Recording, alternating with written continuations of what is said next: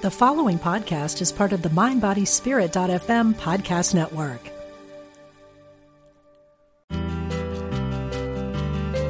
We're glad you found us. This is Unity Online Radio, the voice of an awakening world.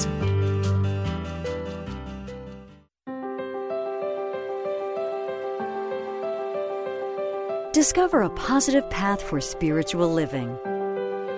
Welcome to Voices of Unity with Reverend Ellen Debenport.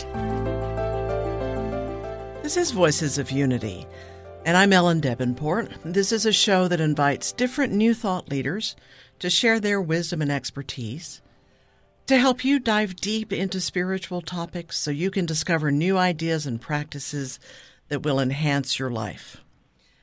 Our guests bring different areas of expertise with them. Sometimes it's a body of work that they have studied, and sometimes it's their life experience, and that is the case today.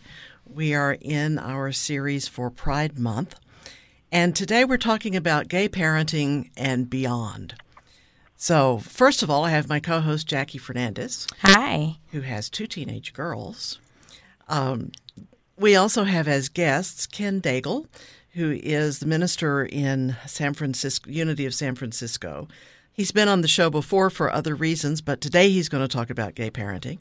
And also with us is Maggie Alderman, who is a ministerial candidate. Do we still call them that? She's in seminary. She is planning to be ordained in another year.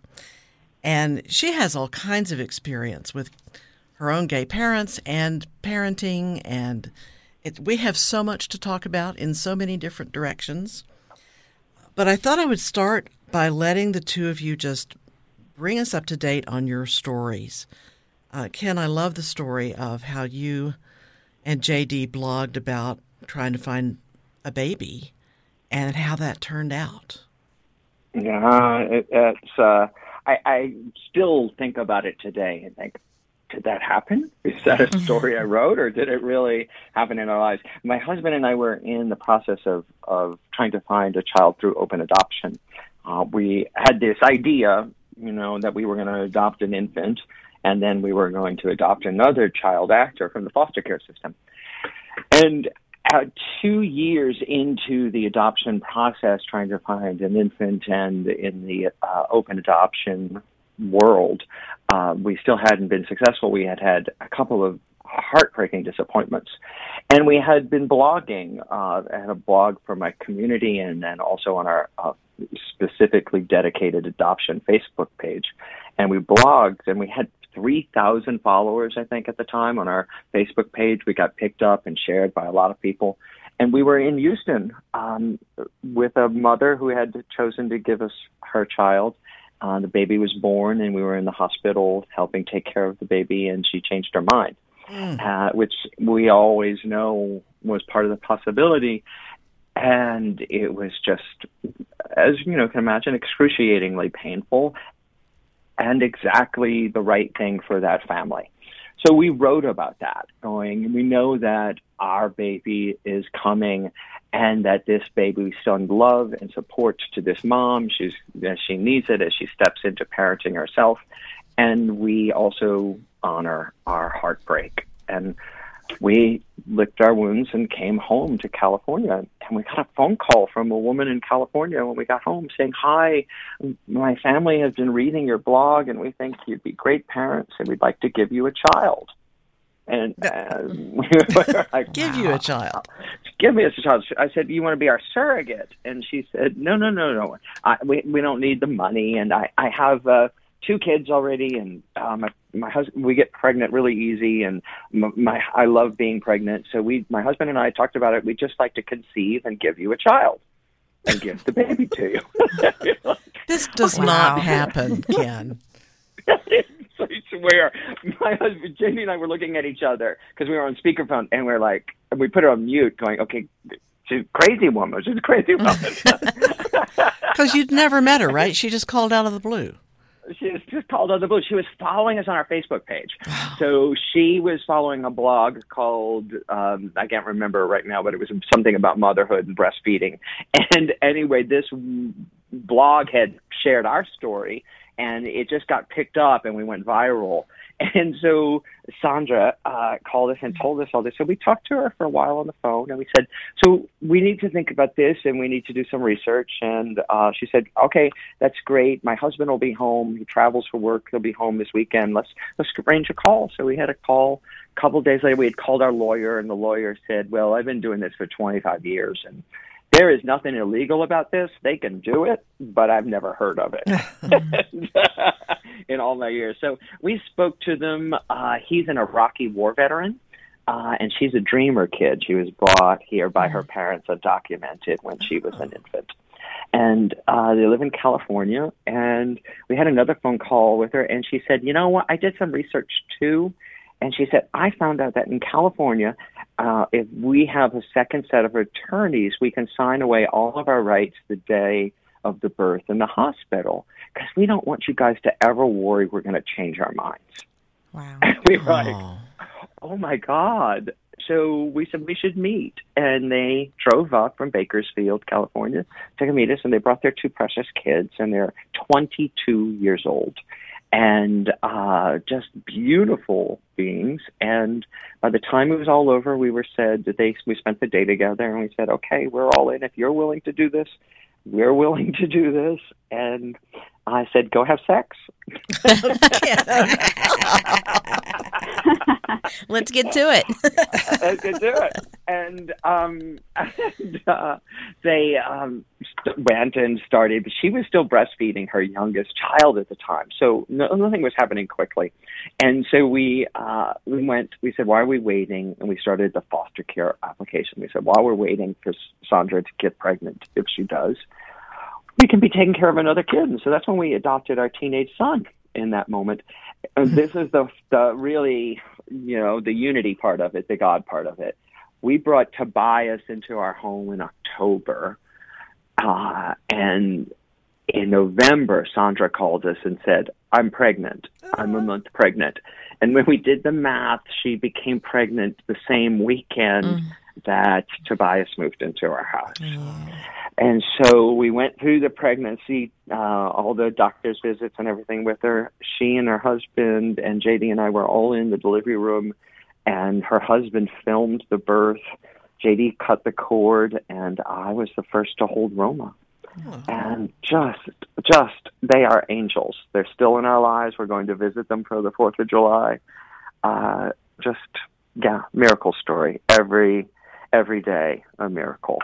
So that's how I became a dad. 2 in 1 year. A teenager and a newborn. And an infant. Yeah. In 1 year. In 1 year. It was amazing, Ken, to witness that process as it unfolded for you and JD. But I tell you, it's just as good hearing you tell it today. And giving that little high five to Roma yesterday. It's just, it's amazing. She's having a blast here at convention. Yeah. So she's just run around seeing all the friends she's made over the years. Yeah, so listeners, you can go onto Ken Daigle's Facebook, Daigle, and see pictures of Roma, who is adorable. She's 3 or 4? She'll be 4 in July. Okay. So she's 3 in 11 months. She's cuter every year. Yeah, it's scary. Scary. She's like in her little leotard for gymnastics class, and she puts her hands on her hips, and it's like, oh my God, stop. You're just too cute.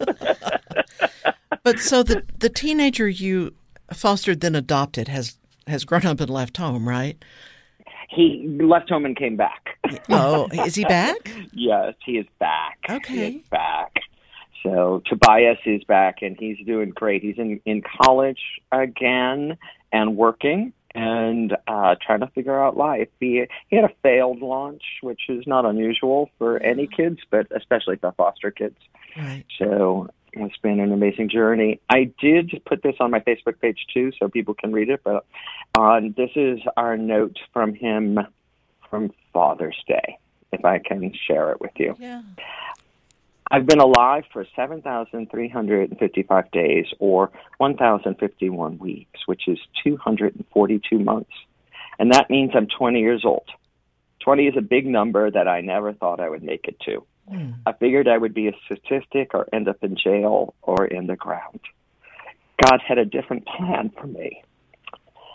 152 days ago, a path to my successful future was paved. 216 weeks of unconditional love and support, dang near 50 months of constant commitment, and 4 years of experiences that have changed the person I once was. I usually don't get sentimental, but today I give thanks to my 2 wonderful dads who put their lives aside to help the lives of others. Not just my 2 siblings and I, but the tons of people they've reached, dare I say millions, plus the lives they will continue to change. It takes a pure heart to make positive change, and with these 2 in my life, negativity was never an option. Thank you, dads, for preparing me for a life and giving me the best chance of surviving this whole adult thing. Here's to the many adventures we get to go on. So I can't. Wow. Makes it all worthwhile. Yeah. Some days I would have doubted that, but that right. Really does. Yeah. And as teenagers, regardless of gay, straight, whatever, parents are last ones to tell you what they're actually thinking. Right. Well, and it was on this show last year that we joined you in the birth of your new son. Joshua is 11 months old. Oh. No, 10 months old. I'm seriously 10 months old this week. So yes, 10 months ago he was born, and I was helping you launch the show. Can't believe how much time has gone by. We didn't realize that it would dovetail so nicely, but listeners, go back and listen to those shows. I think it was August. When was he born? Yeah, he was born August 23rd. Yeah. Okay, so probably August and September, there were 4 or 5 shows with Ken Daigle, and Joshua was born with some medical issues. And I tell people all the time how remarkable it was to hear Ken talk about how he was using unity principles and still acknowledging how scared and sad they were at that time. And it turned out Joshua's fine now. Yes, he is. He's wonderful now. And, that's, I think the new, for me anyway, new way, maybe it's just a more mature understanding of unity principles, is that we don't deny our emotions, the sadness, the grief, the fear in the middle of the journey, but we use our principles in those emotions as we go through them. And that's just life, right? Always things are going to come up which are going to challenge us. And that's where principles... Actually, Ellen, having the appointment to talk to you every week was a gift because it made me in real time focus what I teach and what I believe and what I know in that experience. And continuing to say yes through it all was the biggest gift. So the thank you is to you for that. Thank you.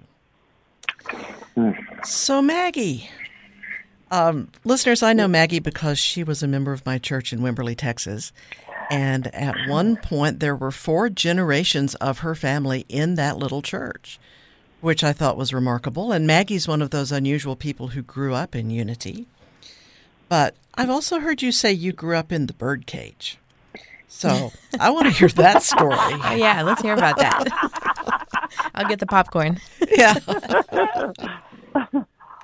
Yeah, it's true. I think I identified my life as being as part of the birdcage when the scene where Val comes home and he's trying to flatter his dad by convincing him it was the right time for him to get married. And he said, I'm the only one who doesn't come from a broken home. And he, his father got teary. It was Robin Williams and was like, oh, stop it. And he said, no, it's true. And that was in the early 90s.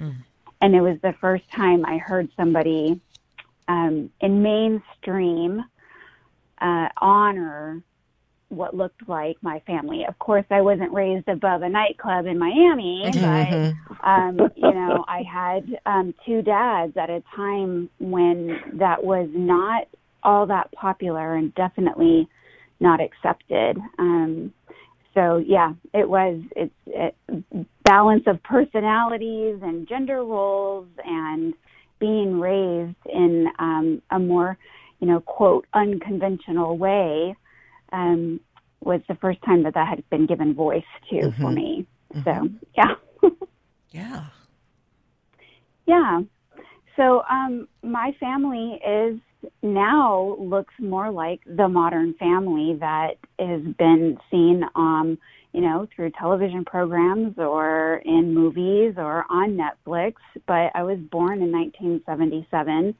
And in 1987, when I became aware that my dad is gay, it was a time of really heightened fear. That was the peak of the AIDS epidemic, and everybody was in a panic and pointing a finger at the homosexual community. So being 10 years old, not really knowing what it meant to be gay, but having that cloak, that stigma of fear around our family was something that just perpetuated intimacy unto ourselves. My parents have never been hidden, but they've also been aware.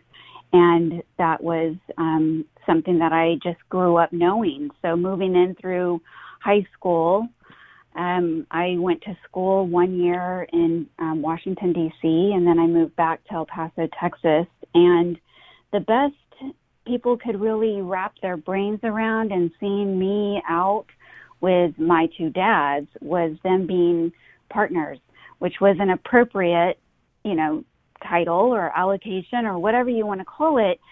But it was in recognition of not knowing how to navigate that, not how to navigate this and what this family looks like.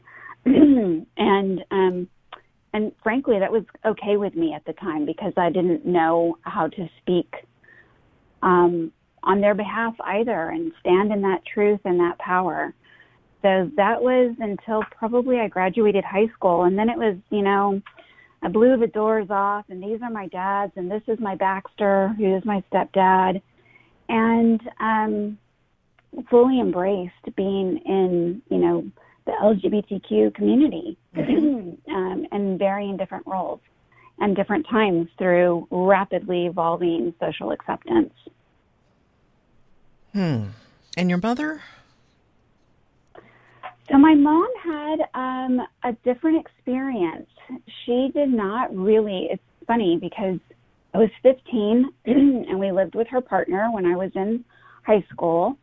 And then I graduated and moved away and they stayed together and, relationships ebb and flow and they drifted apart. And it wasn't until 6 years ago I noticed a change in my communication with my mom. We used to talk every day, and all of a sudden she became very social and wasn't available for a chat. And I finally said, Mom, what is going on? And she said, Maggie, oh my God, I just have to tell you. And humming and hawing, she's 67, 66 years old at this time. She's like, I think I'm a lesbian. I was like, wow. Really? And is she still in Texas? She's in New Mexico, retired, living with her partner. But it was just so interesting because I had witnessed a 20-year connection with her having a partner, and it was just not talked about. It was just not really acknowledged. And through the process of evolution and self-discovery, or just not really giving a hoot what anybody else thinks, she finally was able to embrace that and live out loud and proud in who and what she really is. And it was an interesting experience to think that my mom was coming out to me when she was, 60 plus years old. But a really powerful moment in her trusting that within herself and bringing that truth to me in full acknowledgement and knowing that she would be accepted and loved, of course. Wow. That's beautiful. So you grew up and married a man. I did. And had 3 I did. kids. We were married and we had a gaggle of them. We have 3 kids. Gaggle. They're great kids. Yes. I'll vouch for all those kids. Well, they're a handful. And thank you. I probably have seen a different side, Of course. And how old are they now? Yeah. My oldest is 20, the middle is 18, and the baby is 14, going to be starting high school. He cannot be 14. I know. He was in kindergarten when you first met him. Yes, yes. And that's how I picture him, little curly-haired boy. He's still curly-headed, but he is almost 6 feet tall. Aw. And being raised in a marvelously dynamic family. So do you want to talk about that? Sure. I got married. I married a man. We had 3 children. I lived and raised them for the majority of, the last 20 years on the East Coast in Virginia Beach, Virginia. I don't know how to express fully what it was like for me to be married to a man. And I'm thinking about, I get this question a lot. Well, did you know you were gay? And how could you have possibly? And it rolls around in the back of my mind, yes. And I think the influencing factor was that I was raised by gay parents and wanted to ease the angst a little bit for them in having a quote, God, it's a horrible word in this context, but a normal child, because they had had so many internal and family-based and socially instilled fears, and just wanted it to be easy. I wanted that to be easy for them, and I think there was a huge assumption on their part that they were maybe the anomaly. How this is kind of out of the blue. We don't really talk about it. It's not the everyday social or family factor to have a gay father or a gay mom. So this assumption was that, of course, I would be straight. And I went with it. I did. And I have no regrets. My life was very, very full. I, of course, have these 3 amazing children. I had a family of in-laws that enriched our lives, and we had a lot of great experiences. I had tons of friends in that time of my life. And then, God bless ministerial school. I'd say that the SCE classes should come with a warning label, because I started to do that deep internal searching and found that I was fiercely protective of my family, of my kids, and mostly of my oldest, who is also gay, and was willing to move mountains for her. I uprooted that family and moved them from Virginia to Texas so that she would have an environment that would be more accommodating, more accepting, and allow her to be a fuller expression of her full self.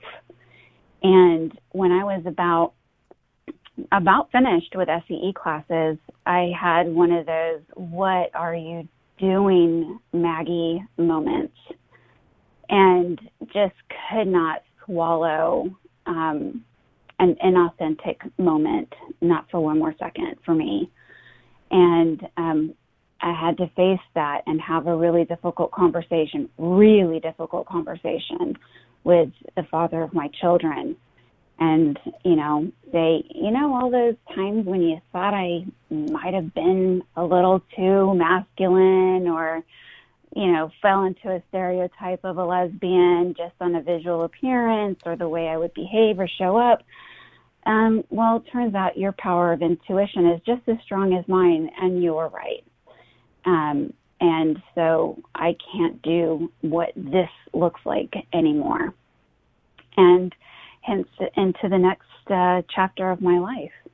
And now being married to a woman and working through, the blending of a family, we are no different than anybody else. It is not easy. It is not always fun.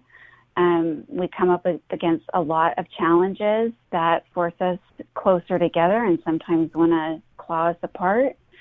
And at the end of the day, it's just a vested interest in loving each other and loving the kids that are a part of our relationship, our marriage, of course. You are both really interesting people. We're wow, is all I have to say, Maggie. Wow. Yeah.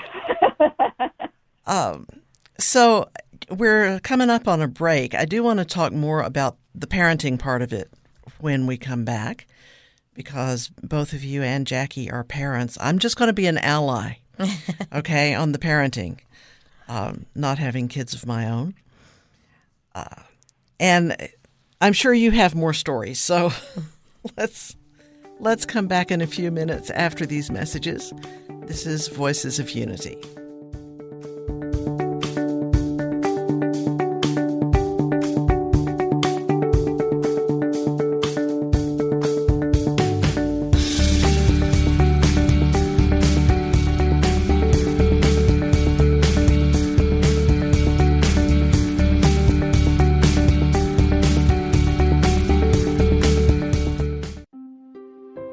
You're listening to Unity Online Radio, celebrating Pride Month with the LGBTQ community.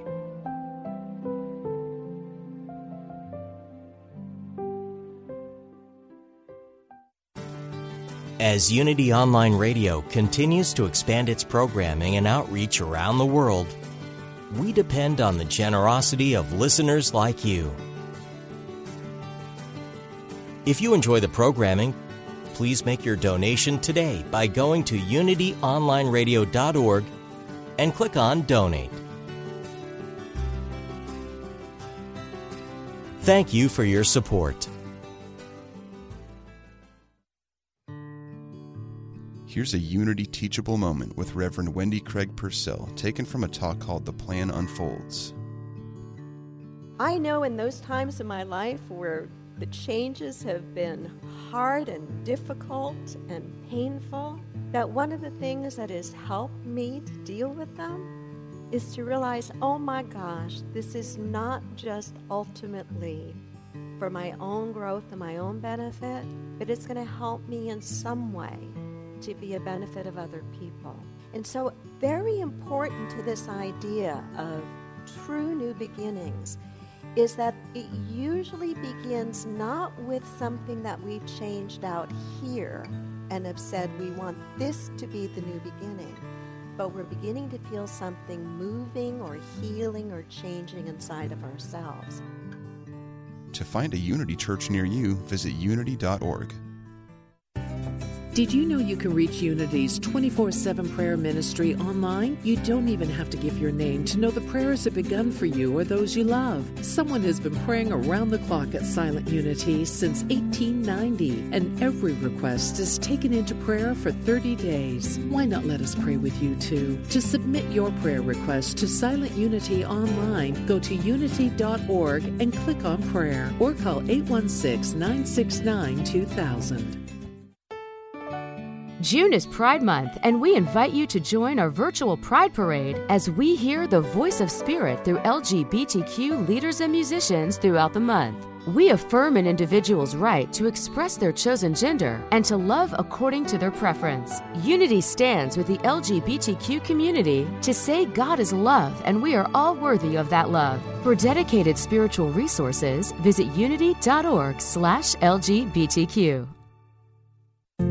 Find the truth within yourself that heals, reveals, guides, and transforms. Tune in to Reverend Galen McDowell every Wednesday at 10 a.m. Central for Truth Transforms. Take a deep dive into the practical aspects of New Thought teaching, starting with forgiveness, spiritual healing, prosperity, and more. Reverend McDowell welcomes some amazing guests, and topics can range from reincarnation to the Bible to science. Big plans to join the show here on UnityOnlineRadio.org.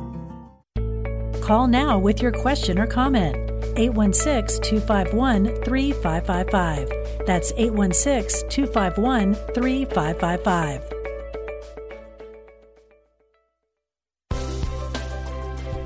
Thanks for joining us. Welcome back to Voices of Unity with Reverend Ellen Debenport.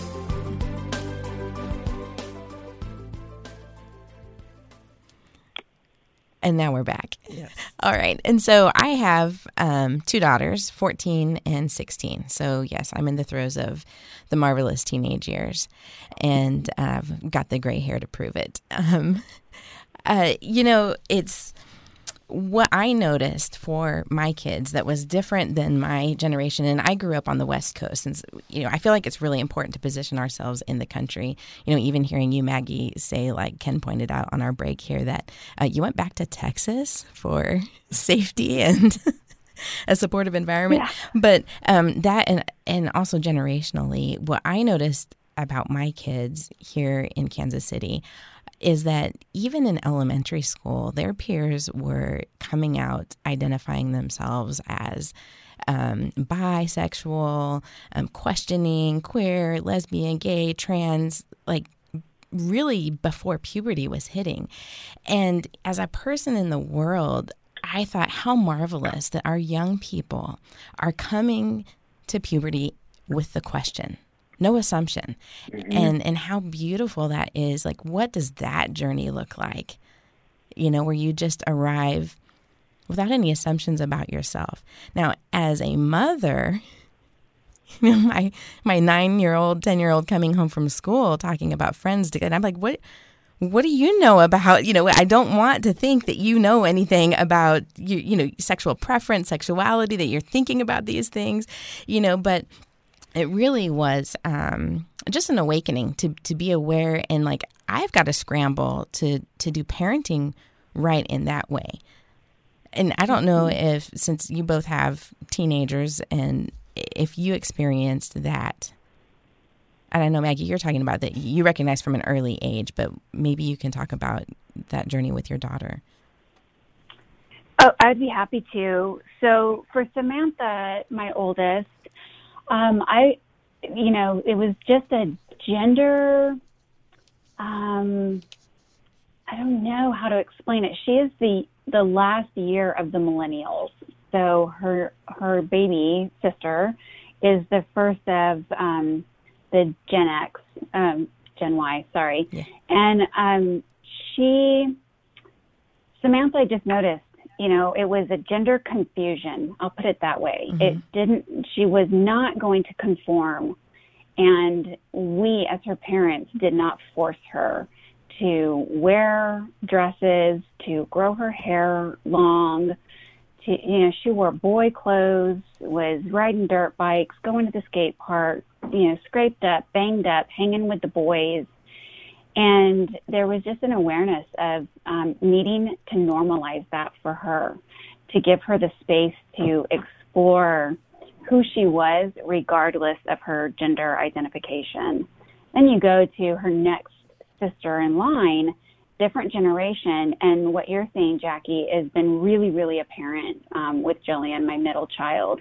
It has been just this disdain for labels and holding the space as for each other and for their peers to be who they are without any kind of,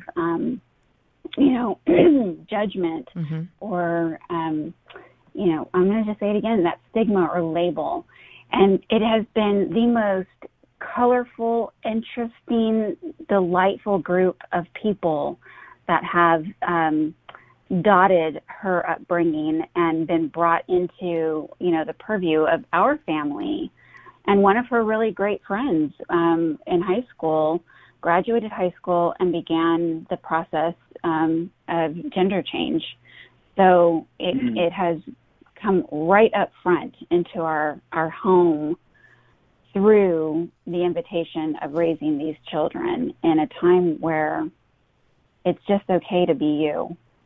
It's amazing. And, that piece about labels, like I thought, so Gen X are here. And I'm like, you can't put me in a box. You can't label me anything, this kind of thing. But like they're really taking it to the next level. So even in talking to my two girls, in preparation for this show, because they're young, they're minors, and, I don't want to out them. But they both, this was the response. So my 16-year-old has identified as heteroflexible. And and so I asked her, I was like, I love that. Yeah, I was like, but even when she was like 12 or 13, and I was like, well, you better not be flexing anything, like there's no flex happening, and and it was just, that's just my journey as a parent. Like, okay, these young babies are, they're becoming young women and all of that, which is beautiful. It's beautiful to be present to that journey. But her response recently in my asking about this show and what I could talk about, well, you can say heteroflexible, or you can just say bi, or really what I want you to say is that I don't need a label. I don't like labels, don't say that. But if you need to say something, say this. And my younger is she just likes questioning. That's what she likes. I'm questioning, which, being in the question, like, let's just say that about everything and let's just carry that forward, What's your favorite food? I'm questioning, I'm open. It's just beautiful. And there's part of me, even in my own rebellion against labels, that appreciates the fact that we have gender nonconforming, non-binary, transgender, that there are so many words. So there is many words, cisgender, as there are expressions, and that to me reflects an openness, when our language can follow the needs of our experience, that there's a beauty to that. And so I don't know if that's just because I'm getting old now, that I can find a new appreciation for what these words mean. But I hope that in some way, I understand that the reason to let go of it is that we don't, what's it to you? It's like often what they say, what do you care, because I might ask about their friends, well, it's, this or that. And you're like, well, what do you care? And it's like, it's not what I'm going to do with that information, but that has been the threat for our generations and generations before us is what do you do with that information? But now it's more, it's a curiosity and like a knowing of a person and what that might mean. It means something different, as you well know, Ken, for two cisgendered men in a relationship to come to fatherhood. That's a different journey than two cisgendered women might have to take, or a heterosexual couple, or and so it's those words that we use to describe ourselves, they do that. They describe who we are. So I don't know what your thoughts are about that, either of you. Well, I was telling you too before we started too, I had an experience with a foster son last year, a year and a half ago now. He came into our house when he was 3 and immediately started wearing Roma's clothes.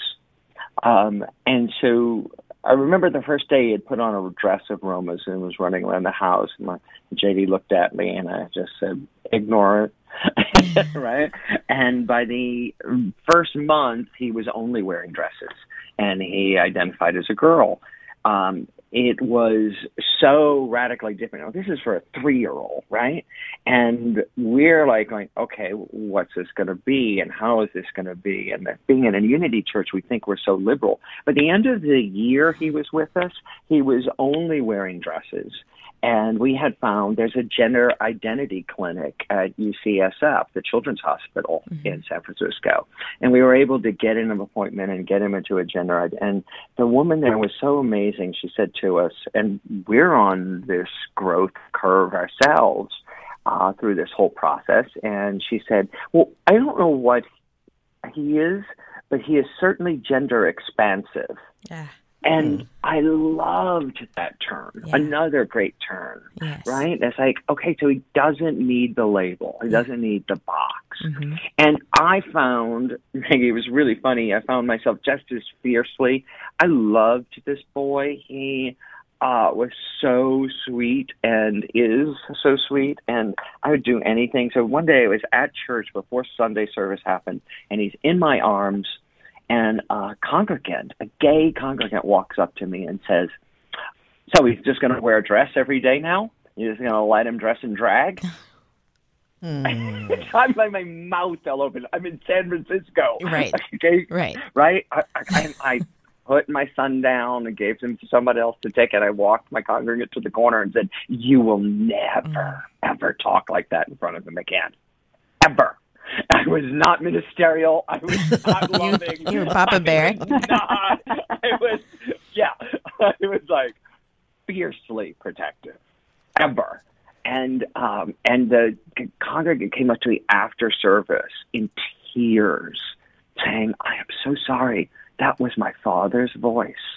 That was my father's." And was like, I gave him a big hug and loved him. And it's like, yeah, get it. And we all have that. We all have these expectations that is constantly releasing, especially as a parent. So this whole thing about parent, I have this expectation of what my kids are going to do. And the whole point of being a parent is having those expectations challenged and blown apart, I think. I think that's all I know about parenting. Preach. Right now. Right? If we want our kids to be more than we've ever been, they have to live in a box bigger than our box. Yeah. Yeah, right? Yeah. So how do you make that container? It's the perennial parenting question, I think. And Ellen, to your part about being an ally, I think it's necessary to have you guys because as parents we are such stressed about making sure the kids were doing it right that someone who's not so involved is just essential. So having a minister, a friend, and allies that are there nurturing these kids is just essential. Oh, absolutely. That's an interesting perspective because I got some criticism in churches because I didn't have kids. And the parents' attitude was, you can't possibly understand. And I tried to argue that spiritual principle is the same for everyone, regardless of the circumstances, but they weren't buying it. Which made me think they were looking more for sympathy than anything else. And I can give that too, but I haven't been there, and that's true. But Ken, it's hard. But I'm curious, Ken. Living in San Francisco, I would think nobody bats an eye at two dads with children. What do both of you find when you're around other families with, a mother and a father as parents? They pretty much don't bat an eye, but it's interesting because there's a LGBT parent support group at Roma's school. Roma's, she goes to preschool, but it goes through 8th grade. So there's a whole support group for gay and lesbian parents, and so then there's lots of them. There's ones in her class. There's ones in adjacent classes. So there's a lot of help with that, and at the same time, you're still not the norm.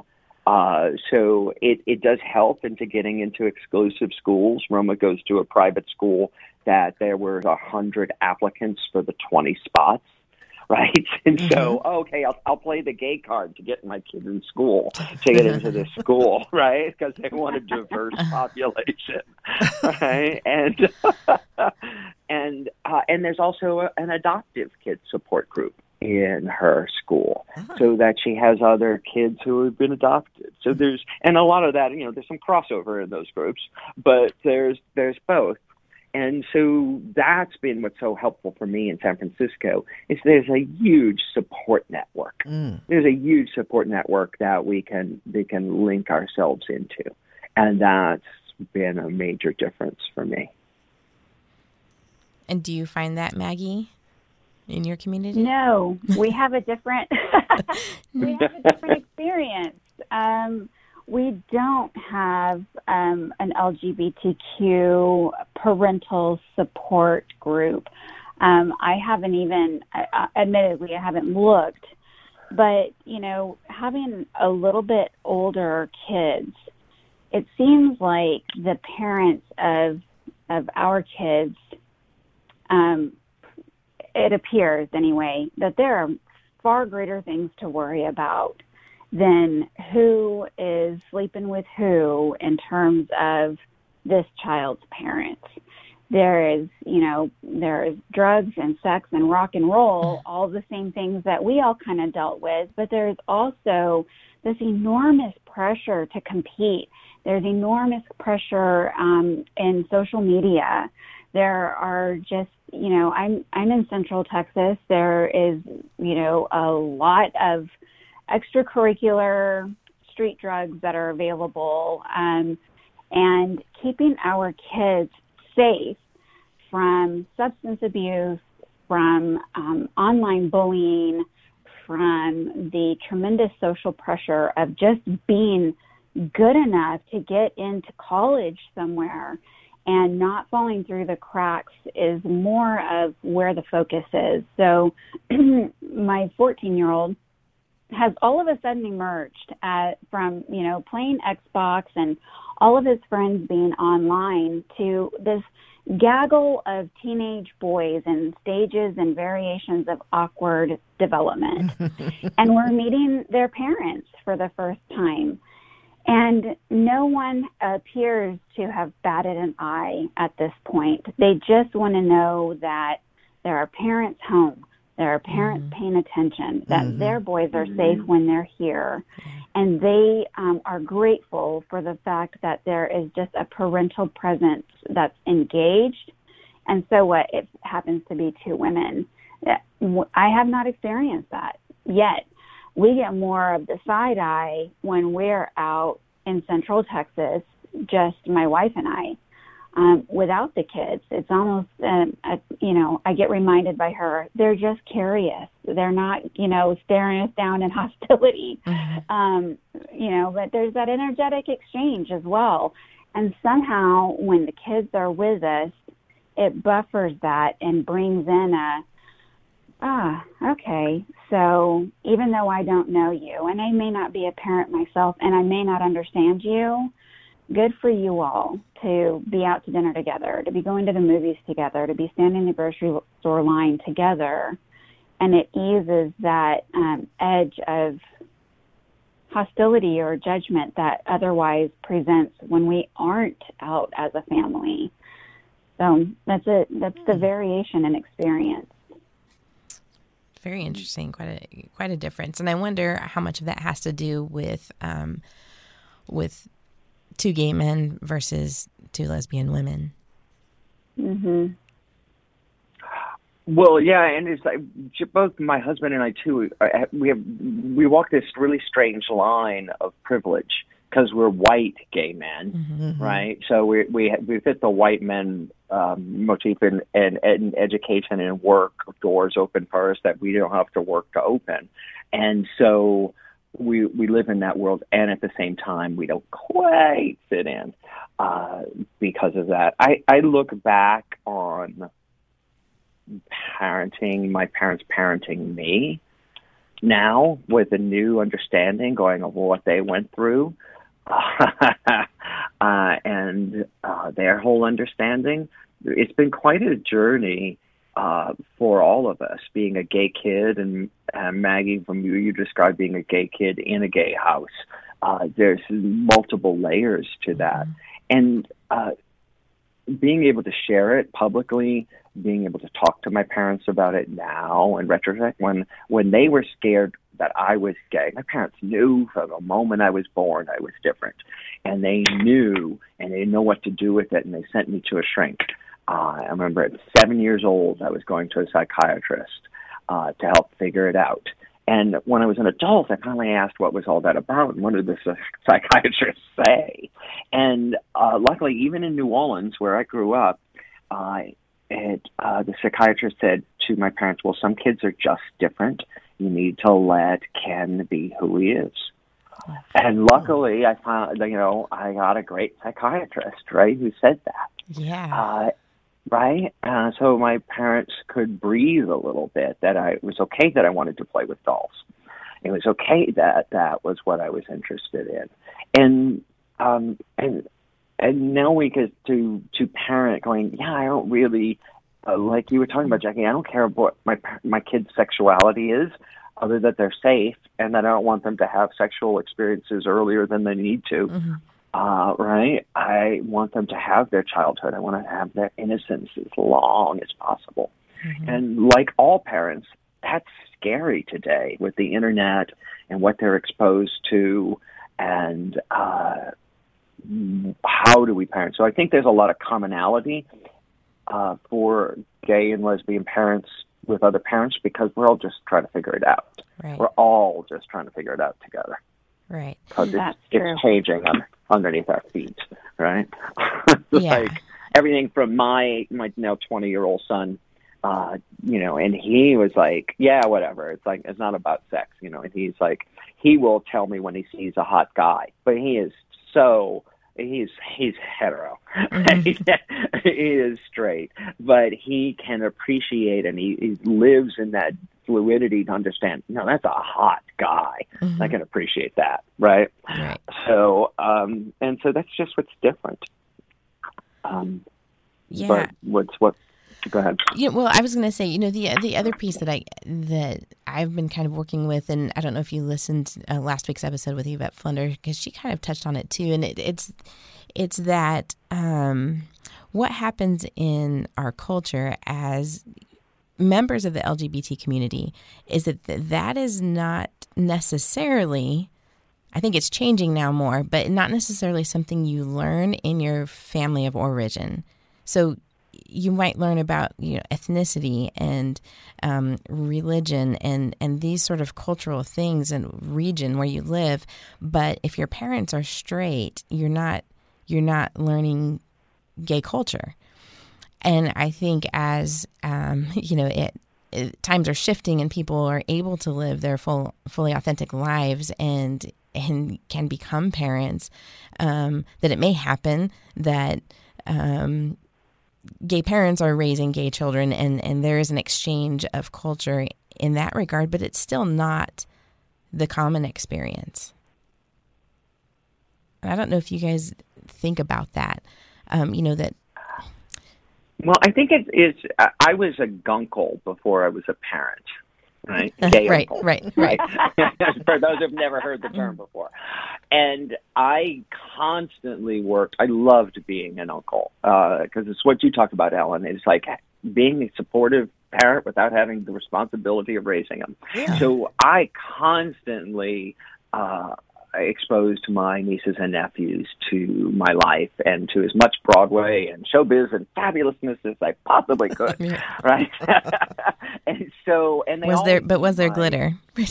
Yeah, sequins, darling, sequins. Awesome. And they always knew my partners. They always knew my, and they knew who we were. So I'm sure they went home to their parents with tons of questions all those years. So that, I think, is also what's different. Yes. That from when, yeah. Yeah. Right. The openness. Yeah. Maggie, do you have thoughts about too? Yeah, to that is, you're right. You in a heterosexual family, you're not being exposed to typically not being exposed to what the LGBTQ community, is like, or the normalcy of the people that are in that. You never know who people really are beyond the exterior facing mask of the world. But what I can say is that double-edged sword of social media and for like all access streaming of, Netflix and YouTube and Hulu, the kids that are in these younger generations, the Gen Y, Gen Z, I generation, they are curious and they are connected beyond just what is available by way of a social education in their family anymore. And we're seeing that beyond just LGBTQ. Right. We're seeing these as being the unchurched kids that are spiritual. And you have to wonder where they're getting their spirituality, where they're getting their theology, and making up their own ideas of the way of the world. So if they are growing up in middle America and the Midwest where everybody is white and straight, they still have the availability, the tools, and the connection to get beyond the world that they're experiencing in the physical, like every day. They can see greater examples of the variety of life.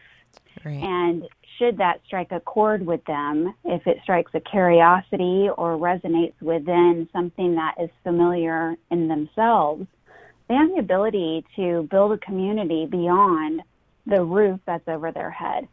So while as a parent I want to protect my kids and I'm aware of, the negative side of technology and the online resources and social media, there's also a deep expression of gratitude for otherwise limited experiences that are made available through those outlets. Yeah, it's amazing the access to information our children have. I mean, it's mind-boggling for, as adults, but to really realize the access of information that our children have, and for the good and the difficult. And they're fact checkers. That's one thing. I hate to get into an argument with my 18-year-old because she's been fact checking me since she was 5. Yep. So, well, you didn't really ever say that. It was actually coined by so-and-so, or actually, Mom. So I can imagine that she is not unique. That she is, there are parents that are, giving their point of view and also having their children, their teens and young adults offer an alternative. Yeah. That music means we are out of time. This has been wonderful. Ken Daigle and Maggie Alderman, thank you so much for being on the show, and Jackie Fernandez as a co-host. We'll be back next week with Voices of Unity. Thank you for listening. This is Unity Online Radio, the voice of an awakening world.